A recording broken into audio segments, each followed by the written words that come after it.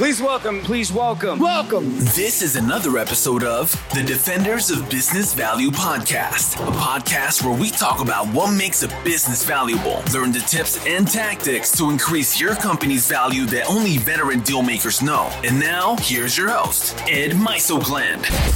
Today, I had the opportunity to visit with one of my favorite people, and that's Beth Beery. Beth is, I don't even know how to describe her without saying she just totally kicks butt. She is one of those people that is in an industry where she has her fingers on the pulse of what's going on. She knows so many people and everyone talks to her. And for this episode, we're talking about turf. We're talking about the grass and topical treatments for it and everything related to turf. I love visiting with her because she, regardless of how much experience I might bring to my deal space, she just totally buries me when it comes to all of the recon that she has in her space. And together, I think we had such a good conversation, and it had so much value to it. And I'm well into 90 episodes of this podcast, and I could only wish that each and every one had as much value as she and I brought today. So Beth is Vice President of Turf and Ornamental with Advanced Turf Solutions based out of here in Indianapolis. And she's also, and you should be a subscriber too, she's also has her own podcast, Ahead of the Curb. And she is every bit and more the person you should probably be listening to too, if you're in this industry, because she has such a wealth of knowledge. So I hope you enjoy my conversation with Beth Beery. Beth Beery, welcome to the show. I am so excited to be here today, Ed.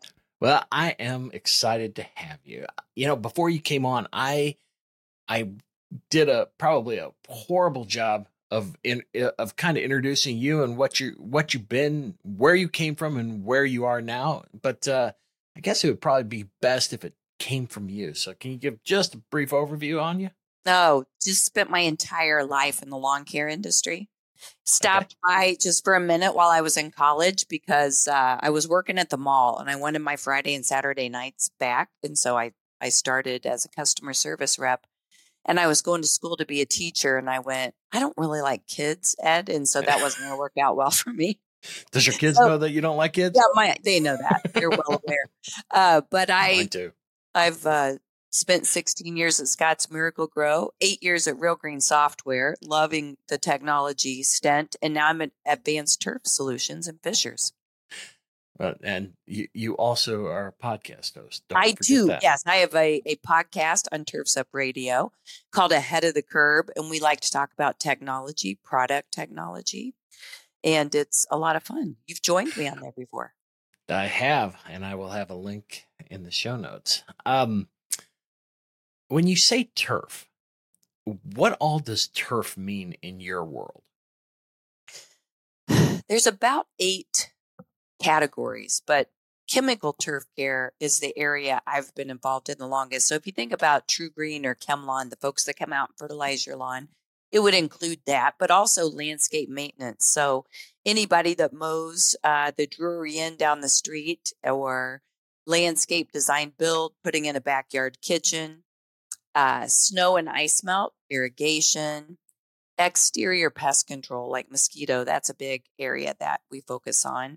And then some actually go into, there's about a 30% mix of those of us in the green industry that actually go inside the home for interior pest control as well. I got it.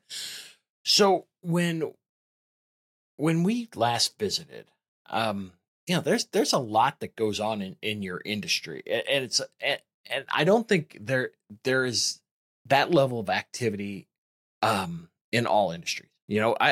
Because I think you have your micro businesses that then you get a little bit bigger, and the micros get eaten up a little bit by the mid-size, and then you start turning into a bigger business.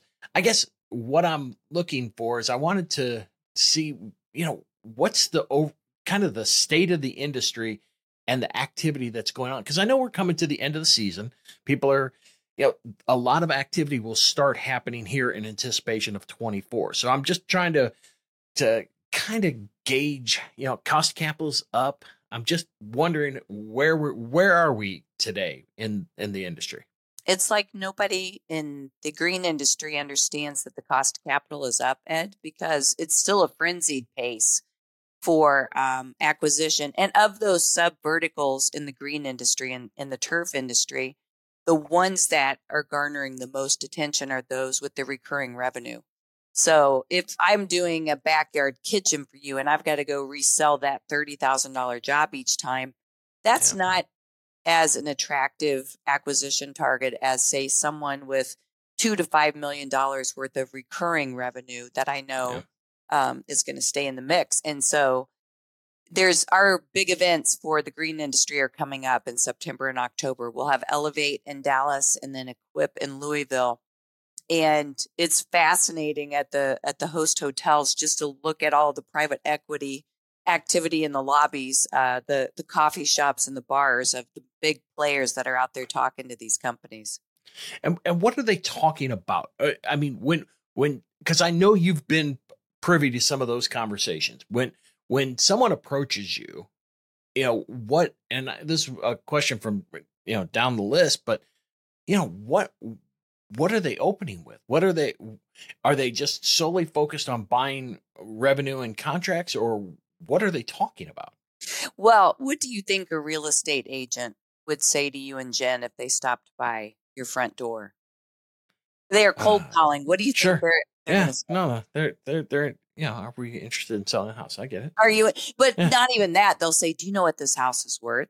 What do you have any idea?" They want you to start thinking about, because if you bought the house 20 years ago for $130,000 and some blessed, it's worth $375,000 today.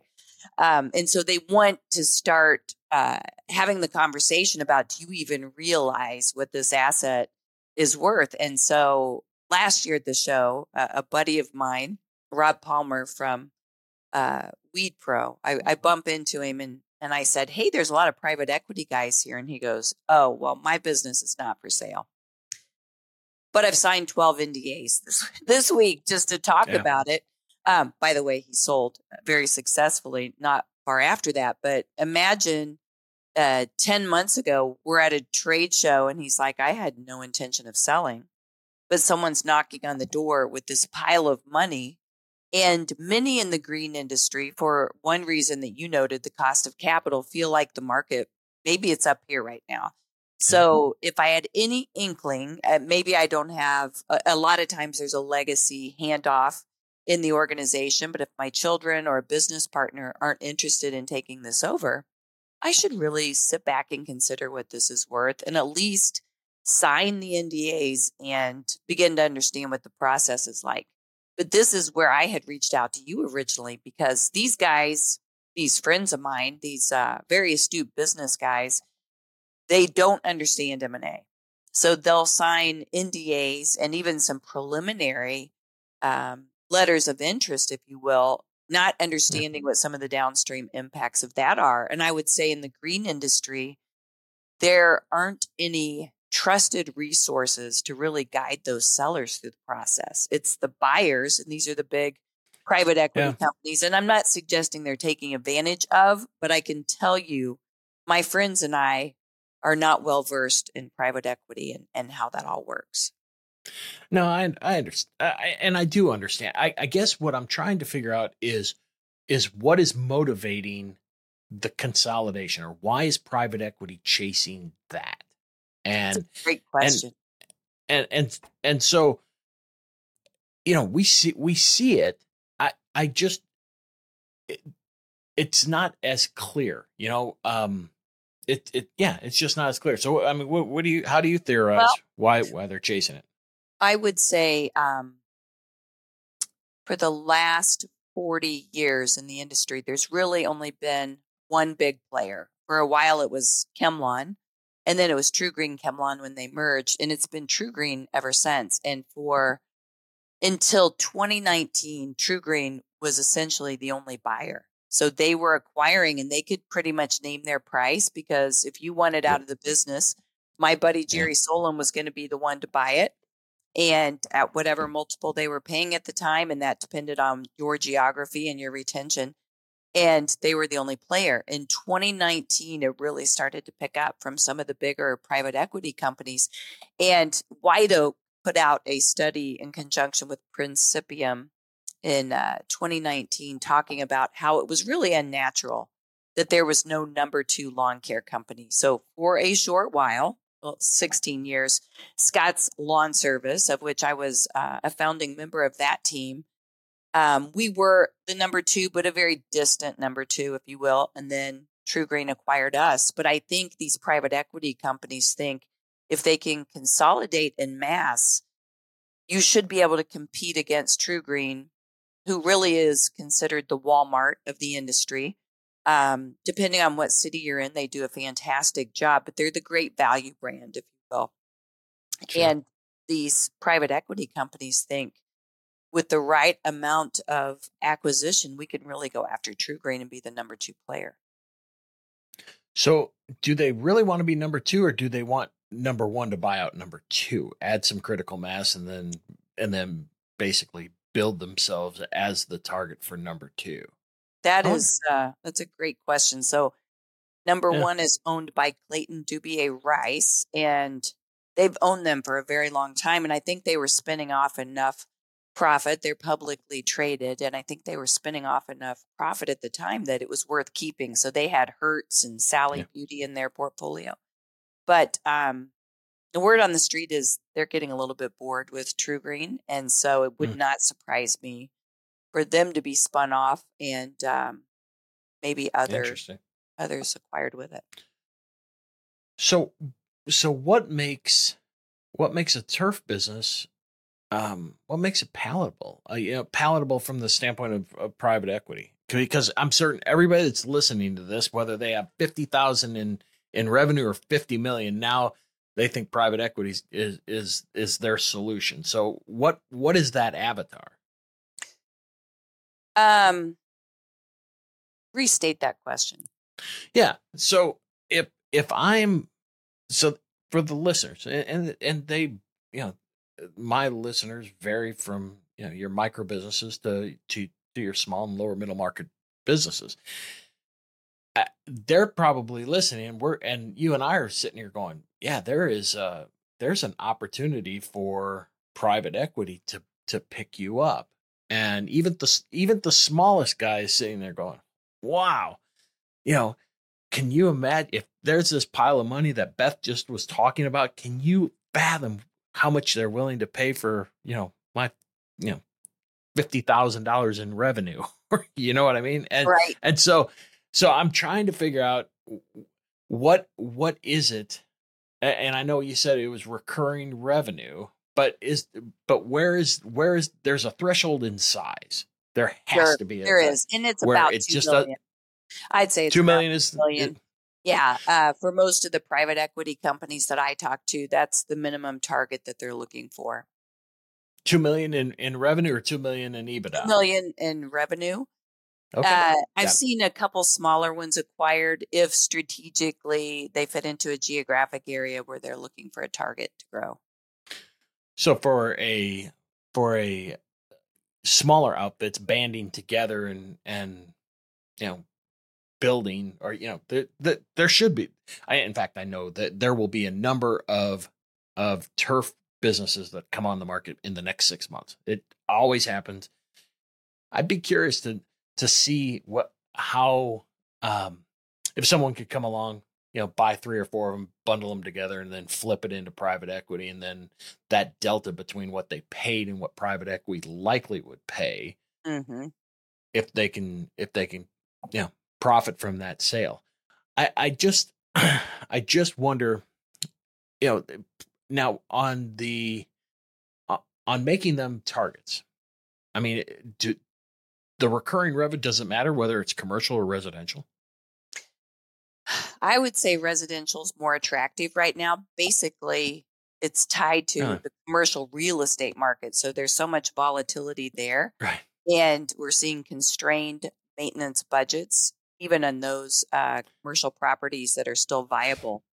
The big Yeah. companies, Yellowstone, they're out trying to acquire smaller companies as well. But that created quite a hiccup in the commercial space, just the volatility of real estate. But what makes the companies most attractive, we're finding um, two companies that just do a fantastic job. Um, one is a good friend of mine, Mike Kravitsky at Grasshopper, and then Rick Rittenauer at Custom Lawns. They were acquired by HCI Principal Mm-hmm. within the last couple of months. HCI Principal's based in Washington, D.C., and they state that they're a lower middle market private equity firm. They've never been in the residential services space, so this is new to them. They've got Mm-hmm. like aerospace. It's really an interesting portfolio about why they would pursue this. But the companies that they are targeting have very high residential retention. And so we're talking standouts in this area. Let's say the industry average is about 70% retention on residential accounts, and the companies that they're acquiring are around 85 to 90% retention. Those companies also have lower service calls, so lower defect ratings, if you will. And they invest in people, they invest in programs and equipment. So it's a much higher level. Then there's others that are going after really competing with True Green on the lower end. Like even if they have a 70% retention rate, maybe they'll fit into the value portfolio. But GTCR and HCI are the ones that are really going after the top tier companies. So as we talk about that, the one thing that sticks out is, does the is turf care a disposable income expense? You know what I mean? And that's my first thing. And then it's interesting that, some of my neighbors are starting to retire, and the first thing that went was turf care. I can do. Stop it. No. What I'm saying is, you look at an aging population. Because my industry research says, you know what, turf care is about time. It's not about your grass, and that's the real thing for me, is that, or the real telling thing for me, that I'm looking at. I'm just wondering if there's a little bit of a hiccup with the folks that from the standpoint of, I got to tighten down because interest rates are high. My home equity loan is through the roof because it's on a variable rate. I worry about that. And then you have your aging, those folks that move from, the working population into a fixed income situation. So I'm curious, that was the point of it, is, is anybody reading the tea leaves saying, oh man, there may be a little speed bump coming up here? No? Well, doesn't sound like it. I would say if I go back to 2008, two things. One, if I go back to 2008, lawn care is fairly recession proof. What we did find then at Scott's Lawn Service is that consumers would maybe buy the value program. They don't want to get kicked out of the neighborhood. They don't want a letter from the HOA, but they also aren't going to buy the deluxe program with 9 treatments. And so a little bit of pullback. Certainly those big design build companies that are doing the $50,000 pizza kitchens by your pool, those are starting to see a hit. Goalzilla, some of the big high-end outdoor companies are just now starting to see some of that. And even in chemical turf care, aeration, overseeding, some of the big ticket items are seeing a little bit of a pullback right now. But if you go to stop by Costco or Home Depot or Lowe's, Ed, and just look at what the cost of a bag of fertilizer is. And I sell it wholesale, right? So yeah, you can't do your lawn less expensively than what you could call True Green or Lawn Pride to come do it in Indianapolis. And that's really been a difference lately, is that you can have it done for about the same price or less, and you don't have to store it. So I worked at Scott's Miracle-Gro for 16 years. And when we first started the Do It For You market, the big box stores were coming after Scott saying, we don't like this. You're going to cannibalize what we're selling in the big box stores with the Do It For You business. And what we found is there were two segments of people: those who enjoy being out on the lawn and doing it themselves, even if it cost them $10 more, they enjoy a Sunday or Saturday afternoon doing it and knowing that they reap the rewards of that. And then there are those who like never want to open a bag of fertilizer, and it's like water softener, salt, and it's too heavy. And but I will say what piqued my interest in the way you position this is baby boomers have been a tremendous segment of this industry, and they have been among the biggest spenders. And you're right, my baby boomer friends are retiring in mass, and maybe they're constricting the budget, or a lot of them are downsizing homes, they're moving to condos, and so that could have a downstream impact on it. Well, I don't know. It took roughly 5 minutes to get the question out. I was sitting there thinking that for me it's about, like I said, it's about time. Those of us that are in the hammer down period of your career, I don't want to mess with this. I haven't yielded cutting my grass, because that's how I listen to my audiobooks. But as far as other turf care and stuff like that, that's not for me. And so I do believe that there's that time component. And you are right. I think I saw it was like $60 for it. In fact, the bag was more expensive than my treatment. My treatment, I think, is $57, and I would have needed, I think, a bag and a half. So, I mean, therein lies the problem. You needed a bag and a third, probably. Right. And the next time you needed this. And now all of a sudden you're storing chemicals in the garage. And that's where most people finally come back to, I think I'll just have them call and do it. Yeah. No, and it's been great that, but I do wonder, and I share that. I share that sentiment only from the standpoint of I fear for the small business owner that someone says that to them on the buy. I can't pay you because this is what's in the tea leaves. And I think by us working through that, that's not really a problem. If there may be a short-term hit cost of capital and you're going to have attrition, but I don't think it's going to be more than the 30% you had originally mentioned. I just don't see that. So moving to deals, I know multiples are all over depending on who the buyer is and private equity especially. Are you seeing? It seems as though there's a big gap, like the big gap from the micro to the mid size. So the target's there, and then from the private equity up, it's who can make the most attractive offer, and again, highest price may not be the best offer, and all those kinds of things. So what, from a value standpoint, what are you seeing in those little silos there? What's been fascinating to me is not that the guys that have sold the business didn't read the fine print, but when they talk about the multiples, I got 3x revenue. Well, you got 3x revenue, but 70% of it is a 5-year holdback, or it has other asterisks tied to it. So 1 to 3x revenue, depending on how tenured the business is, how big it is, what geographic area it's in, what's the competitive landscape. But where it gets interesting is how much of it gets paid out and how much of it gets rolled over.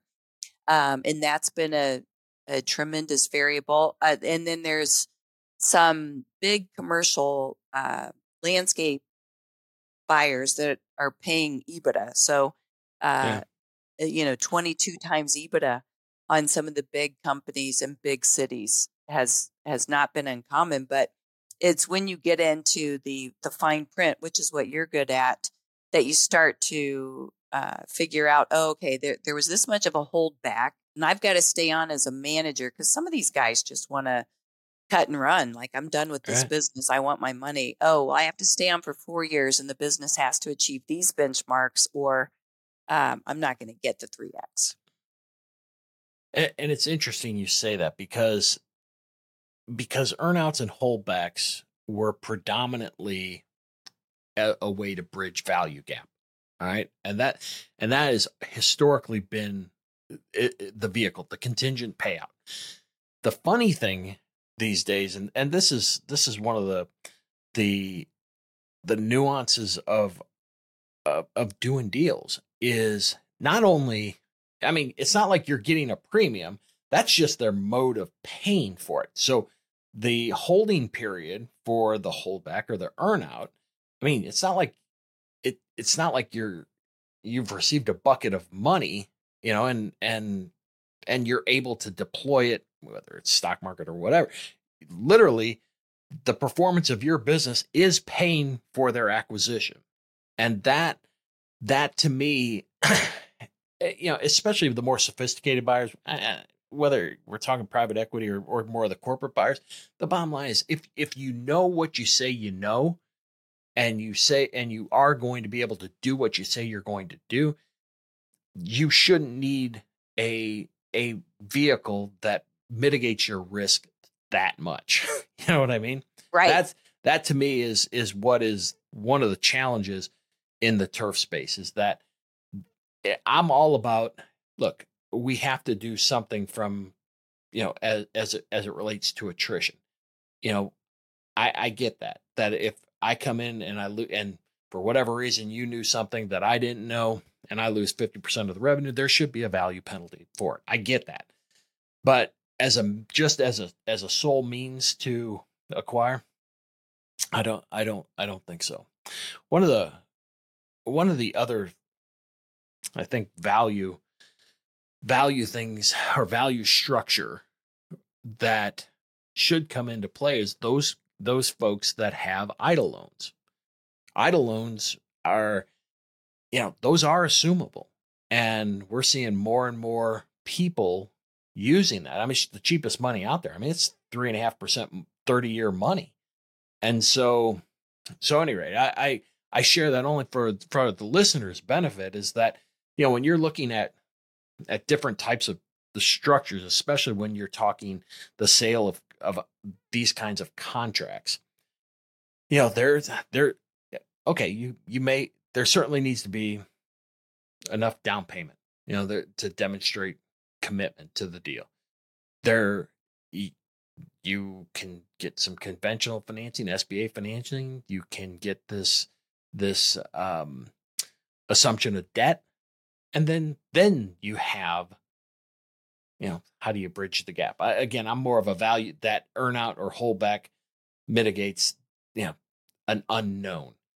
So anyway, those are some of the things that I think that would benefit the turf folks. You were saying that they aren't versed in M&A. One of the things is that it is a matter of risk, but to what's the like, I'll be curious to know if anybody has done a study on, did you get your earnout? All right. Did you get it? That's a different animal. A great question.